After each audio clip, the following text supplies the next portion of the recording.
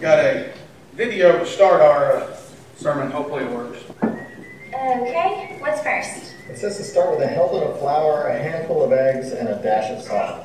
How much is a helping? It says here that it's more than a hunk of, but less than a whole mess of. So maybe this one? Is there anything that has actual measurements? Yeah, it says you need 8 cups of lard and 4 sticks of butter. We gotta go right to the store. When do we add this? It says apply bourbon as needed. To what? To chef? Oh. Okay, now we have the sugar, right? We're gonna need the other bag too. Oh, there's no way that's right. I know, Kevin. There's no way that any of this is right. Is it done yet? I can't tell. Well, it says not to leave it in there too long. I know. I don't want to burn it. Nobody wants to burn it, Kevin. Well, how long does it say to leave it in there? It says bake in hot oven until done.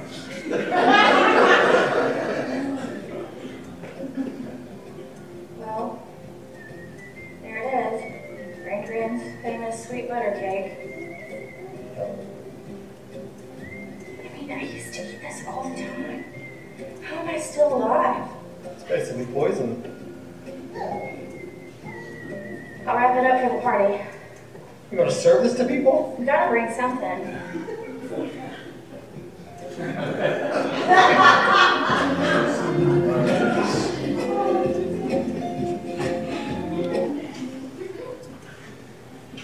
How many of us have ever been in that kind of situation where maybe one for you wasn't a recipe, maybe it was something else where you had instructions that just didn't make sense. Maybe it's a construction project. You ever looked at some of the instructions for some of these things that you buy that you're supposed to put together yourself, and you're looking at it going, that doesn't make any sense. You know, how does A go into B if C goes into A? I don't understand this. Or maybe it was a sewing project. Maybe you're trying to figure out how this goes on. It could be any number of things that give directions that are clear, but still leave something lacking, right? The directions were clear, right? A heaping of flour. What's a heaping? It's those clear directions that we may not understand. Cooking's the easiest for me to grasp because there are all these obscure cooking terms, right? Blanch, bruise, coddle, macerate, muddle, wade. Depending on how complex the recipe is, you can spend as much time looking up terms as you do actually cooking. I'm afraid last 2 weeks ago, the last time we were in this series, we left in the same way. We discussed the good news and the bad news of temptation, and we discovered you can win the battle. The main point being that God provides a way and the tools to win. But that's kind of like telling you to build me a car and you'll find the things in the garage that you need. And maybe the parts store. Because while that statement may be true, it's not very helpful. So today, we turn ourselves to our final sermon in our series on temptation, How to Win the Battle, or Overcoming Temptation. And today we are in the book of James, in the 4th chapter. And James is what I always call the practical book of churches. I mean, I almost think that's the book we should print off by itself and hand to everybody who's going into ministry. Because James is practical things. He talks to you about the nuts and bolts of what church is supposed to be. And in the midst of this, he's talking about how to be humble, how not to let pride get in the way of things. And in the midst of that discussion, we get to verse 7. And James says this phrase, "Therefore submit to God, but resist the devil, and he will flee from you. Draw near to God, and he will draw near to you. Cleanse your hands, sinners, and purify your hearts, double-minded people. Be miserable and mourn and weep. Your laughter must change to mourning and your joy to sorrow. Humble yourselves before the Lord, and he will exalt you." Let's pray. Father God, we come to you right now, and we thank you, we praise you for your presence. Father, we ask right now that you be with us during this time, that you would make yourself known. Father, use me as a vessel. Use me. May the words that I speak be yours and yours alone. Father, we thank you, we praise you. We ask all these things in the name of your Son, Jesus, and for his sake. And all God's people say. Now that passage kind of ends with a little bit of, Be miserable and mourn and weep. it says. But there's some steps here that James has laid out on how to really overcome temptation, how to live this humble life. And the first one that he says is to submit to God, because we have to submit to God. And the only way to regularly overcome temptation is a life following God. It's the only way we're ever going to do it regularly. If we try to have God as an afterthought, if God is something that we just tack on or we add on somewhere to our life and we don't have Him as a center point and we're not in relationship with Him, we are never going to overcome temptation on a daily basis. Because if we're doing things in our power and doing it on our own, we can't do it. We're weak. We're going to fall. So what does it mean to submit to God here? What does it mean to submit to God? We don't like that word. That word submit is not a word that we like in America. It's submission. We think all negative stuff, right? It's all negative. And we submit, that means there's something to me that I don't get. And truthfully, that's true. Because to submit to God means that your desires and your will take a backseat to His desires and His will. He may come to you and you may say, God, I really want to do this. And He say, I don't want you to do that. I want you to do this. I don't want you to go in that direction. I want you to go in this direction. I told you the story before about me going to camp as a counselor and God telling me He wanted me to be a counselor and me dragging my feet knowing that there is no way if I waited long enough I'd actually be a counselor. Accepting a position as a ropes course leader and saying, God, I can't help it. Nobody's going to call me as a counselor now. The positions are all full. If there was a way I would do it, the phone rang in that minute. And it was David Whitelock from Camp Canal saying, Troy, we've got one counselor position left and it's yours. We've been praying over it. God said it's yours today. Okay, God. I really wanted to go to Cloudcroft. I really want to spend the summer in 70-degree weather, but if you want me to go to Marble Falls, I'll go. Submitting to God means that sometimes we don't get our desires. Sometimes our will isn't ours. His purpose and work for our life is what we seek to do. When we submit to God, we say, God, where do you want me? Too often we live our lives by saying, I'm going to go here and then I'm going to ask God to bless it. I'm going to do this. God, please bless it. God, this is what I'm going to try. Please bless it. You know, it's kind of like, you know, when we go to that store and we buy the junk food we like, right? That processed junk food. And we pray, Lord, bless this for our bodies. No, that's not the way that works. I mean, but that's kind of how we try to live our lives sometimes. But if we're following God and submitting to God, we're allowing God to work in us and through us in a way that brings glory to Him. And we're going to say, okay, God, where do you want me to be? God, what do you want me to do? How do you want me to take care of this? And so the first step there was to submit to God. But then he goes to the second step. He says, resist the devil. You know, God may give you the power to overcome, but He expects you to do your part of the work. The Christian faith is not a lazy faith. But I think for years we sold it as such. Just say you love Jesus and you're going to heaven. Just say you love Jesus and you're going to get there. Get your get out of hell free card. Nothing else has to change. But the Christian life is a life of change. We are called to be different. We are called to be, several times in Scripture, perfect. We are called to be holy. We are called to be things that the world is not.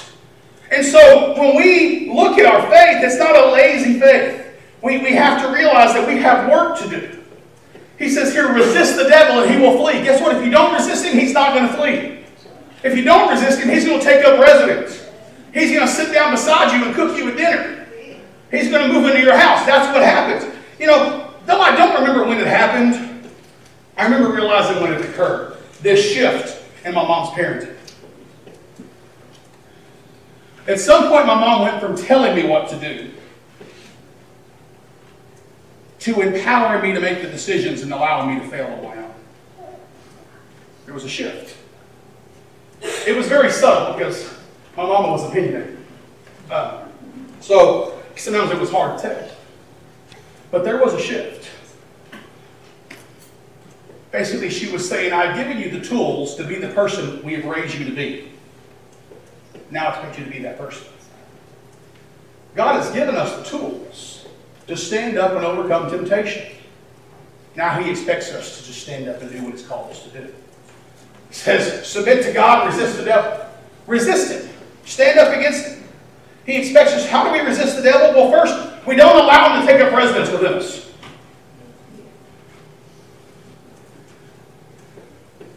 We don't play 42 with the devil. Or video games. I guess I can bring that to both generations. We don't play 42 and we don't play video games with the devil.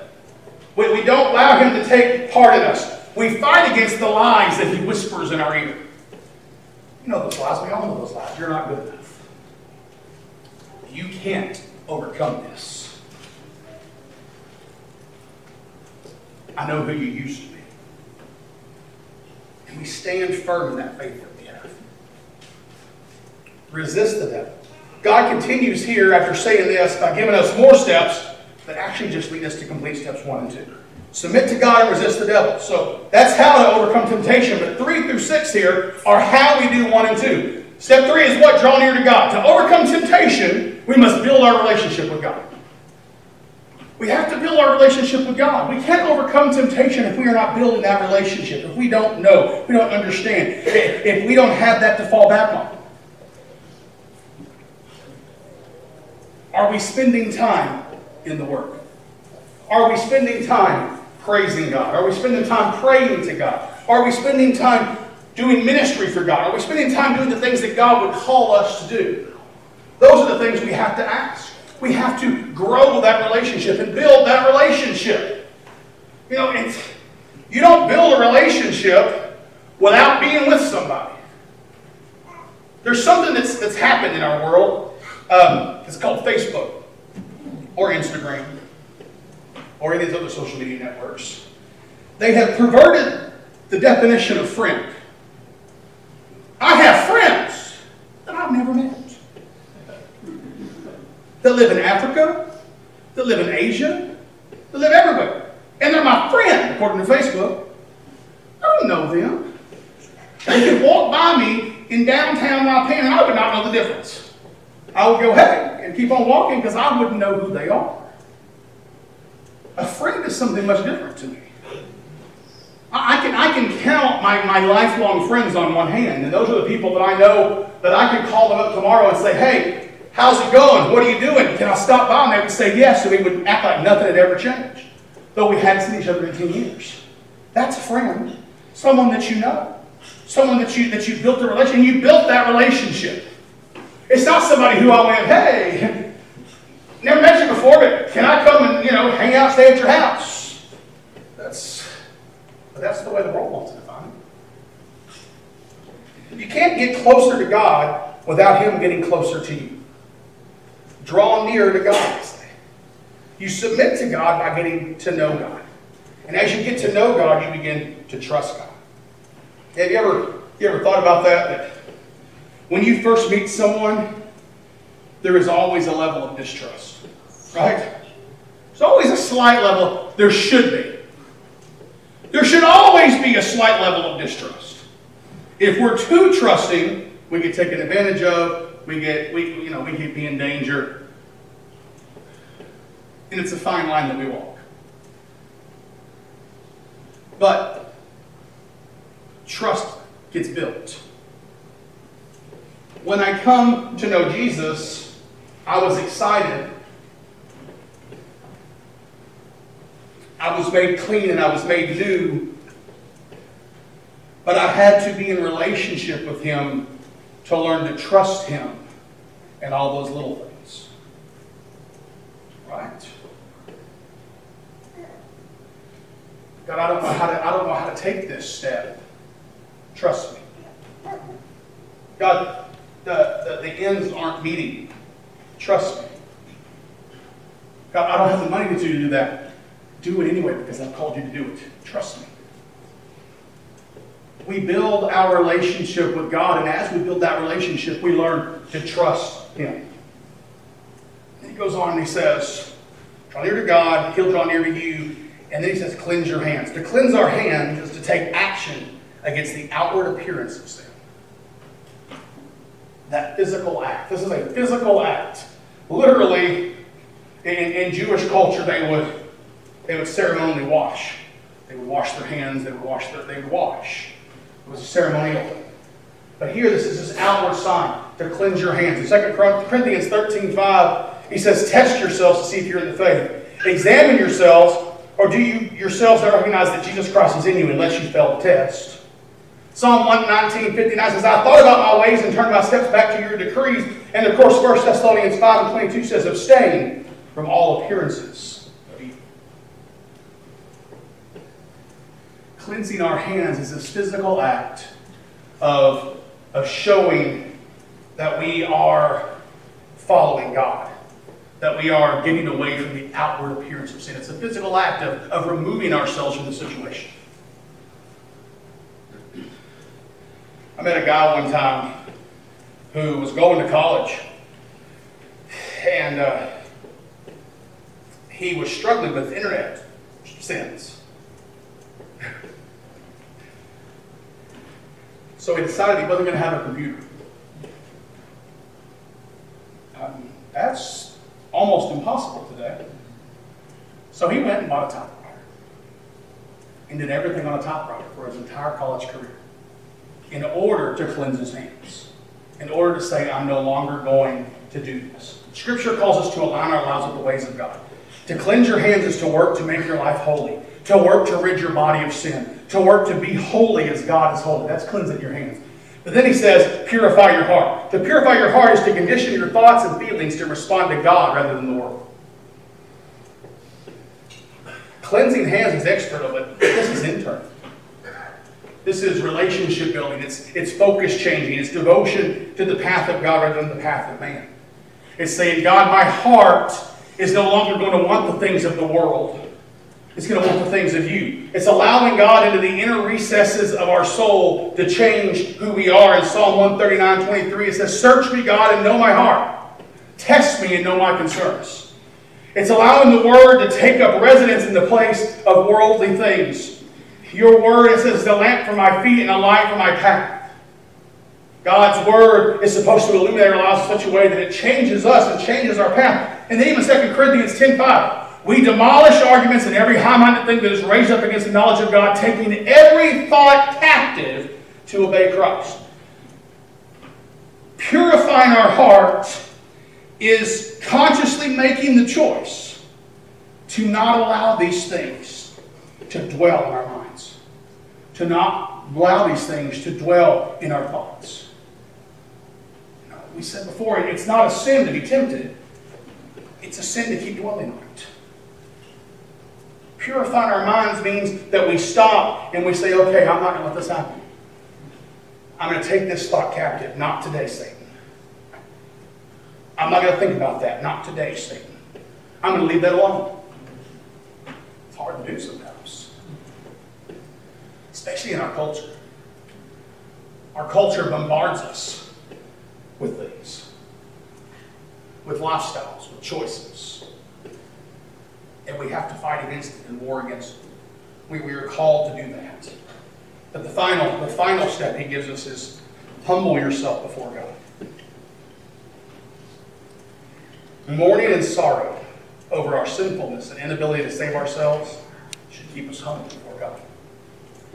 When he says you should mourn and weep and be miserable, he's not calling us to a life of depression. He's calling us to understand our place. And to understand that we cannot save ourselves. That we, apart from Him, are wretched beings who need salvation in Jesus. And when we see who we are through God's eyes, it should make us miserable. It should make us mourn. It should make us weep. Our laughter would change to mourning, our joy to sorrow, because when we remember who we are and what God has given us, we should be brought to the point of, wow, we were this, but God made us this. He doesn't leave us at mourning. He doesn't leave us at weeping. He doesn't leave us at being miserable, because that's not how this passage ends. He says, humble yourselves before the Lord, and He will exalt you. When we become miserable and mourn and weep over our state of sinfulness, and we humble ourselves before God, God takes us in that moment where we have said, God, we need you, and He takes us from where we were and puts us to where we can be. That's what happens here. The minute we begin to believe we're more than we are, we lose the battle with temptation. The minute I begin to believe I've got this, I lose. I lose every time. I've shot one deer in my life. One. Hunted my entire life. Shot one. I was picky. It's in my office. In my favorite bag. I do this. And the morning we went hunting, we had finished throwing newspapers. We drove across plains where the land was.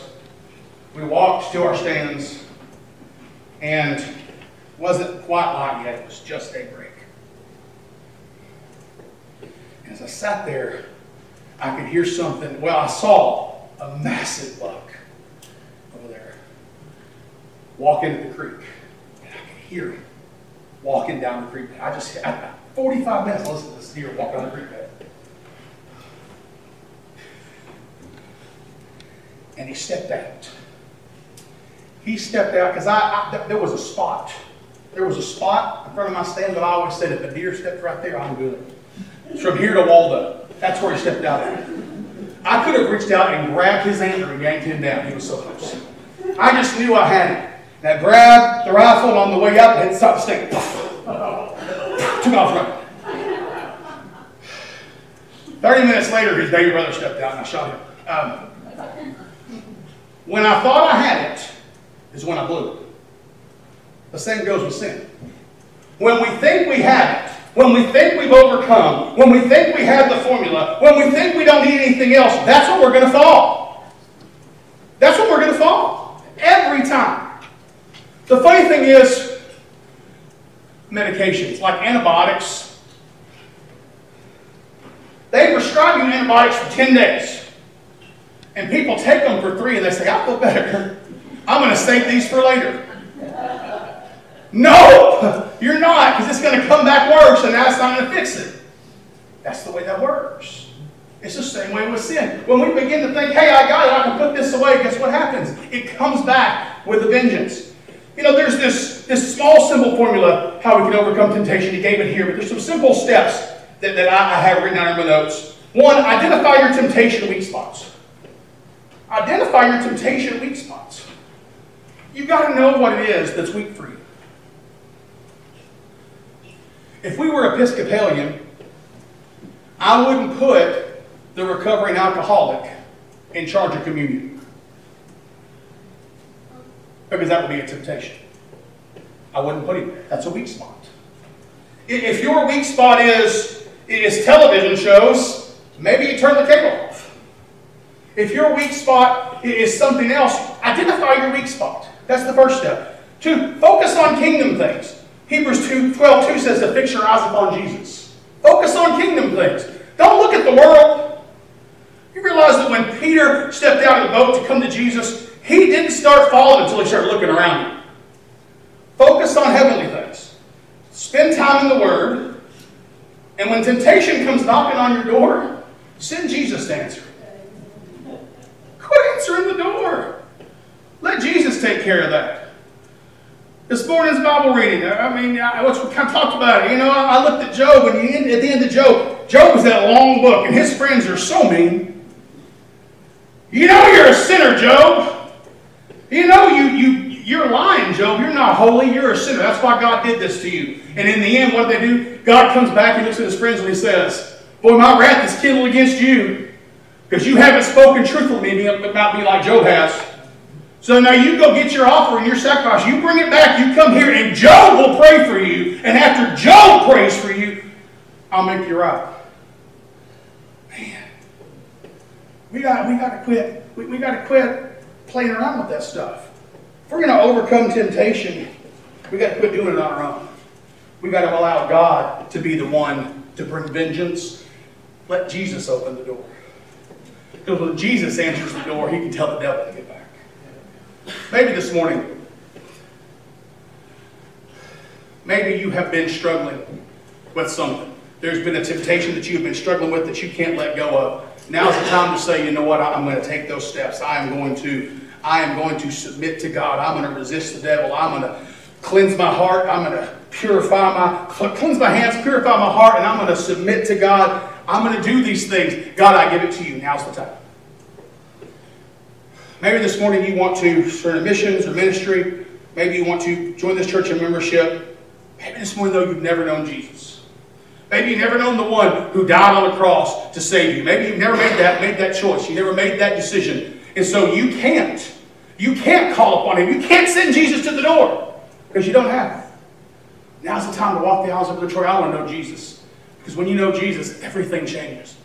Wherever you're at this morning, whatever you do, give it to him. Just pray with me. Father God, we come to you right now and we thank you. We praise you for your blessings.